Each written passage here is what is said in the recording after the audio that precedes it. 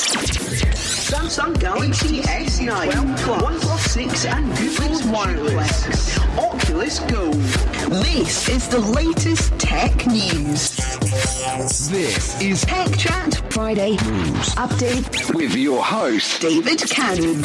Alright then, this is the Friday News Update, episode 28, and there was so much tech news this week, it was ridiculous. Let's tell you about some of that. It is Friday the 8th of June 2018, and first up this week, Apple have announced a ton of new software updates at their annual Worldwide Developer Conference 2018. So there was no hardware this year, unlike last year where there was quite a lot of hardware like the HomePod and some updated Macs and iPads, but there were 4 software updates. They've just focused on software this year.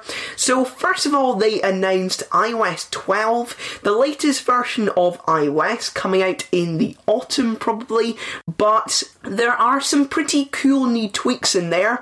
Nothing major that's new in iOS 12, but some pretty good tweaks. First of all, it's going to be faster. It's going to launch apps 2 times faster, according to Apple, which is really good. And we get ARCore 2. So ARCore is the framework that allows developers to build augmented reality apps in iOS, and this time there is a special file format just for augmented reality that they worked on with Pixar. So this means you'll see augmented reality objects in apps like Safari, News, stuff like that. That's going to be cool, and you can also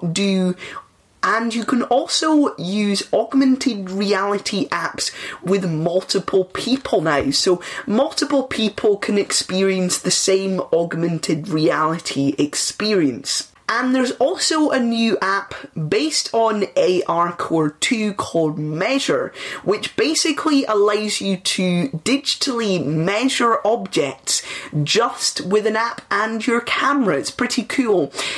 There's also Siri shortcuts, so now you can assign phrases to things you do regularly in apps, and then when you say that phrase to Siri, Siri will do that in-app action, and there's going to be a shortcuts app that will let you string together multiple actions, and there's also now a voice memos app on the iPad. They've updated the interface for iBooks, Stock and News.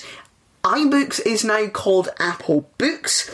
There's a new feature called Screen Time, kind of like Android P's digital well-being. So it shows you how much time you're spending in certain apps, how many notifications those apps are sending you and stuff like that.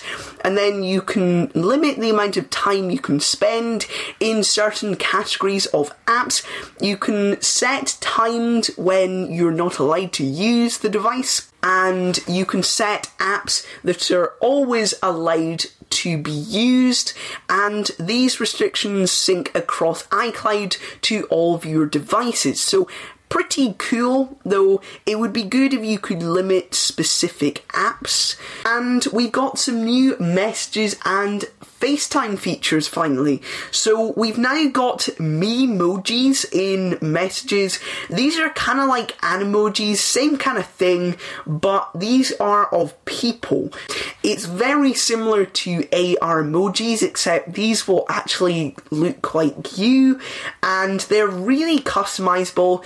And then you can apply your facial movements to those Memojis. There are 4 new Animojis. There's a ghost, there is a T-Rex, there's a tiger and a koala, and they now track your tongue, and you can overlay these Animojis on your face now, as well as the Memojis and some stickers in videos you take in messages. And finally, FaceTime also has this effects overlay feature, but it's also got group FaceTime. You can FaceTime up to 32 people. There's also now grouped notifications, just like in Android. There's some new do not disturb settings, so you can set it until you leave a location or until an event ends. Photos has got a For You tab now, which suggests that you look at stuff or that you share photos with somebody else, and iPads are getting iPhone X style gestures. So loads of nice tweaks in there, and if you want to check out some of those features, I will be doing a video on them this weekend, so make sure you're subscribed to Tech Chat with David Cannon on YouTube. We also got a new version of macOS. It's called macOS Mojave, after the desert, and we're getting a dark mode, which is really cool for the first time, though not on iOS, just on macOS Mojave.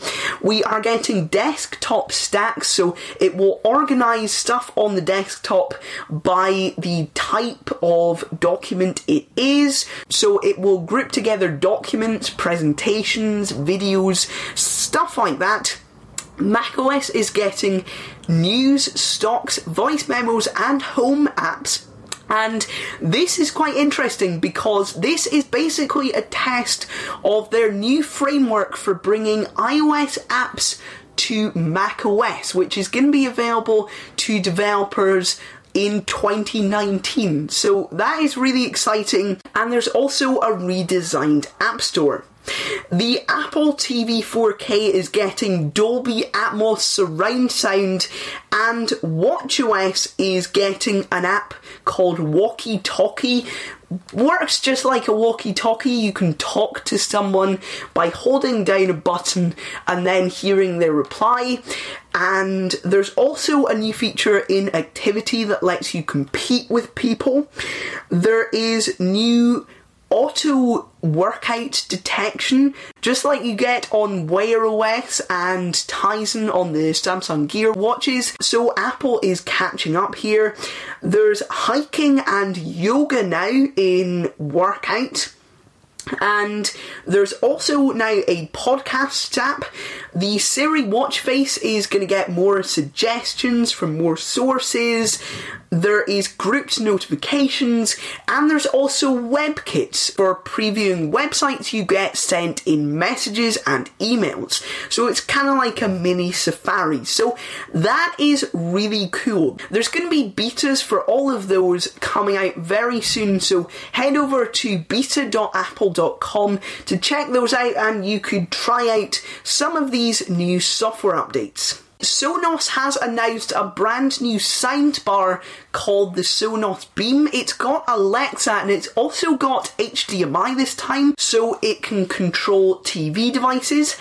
You can pre-order it now for £400 on Sonos.com. It's going to be released on the 17th of July, and there's a new gaming phone.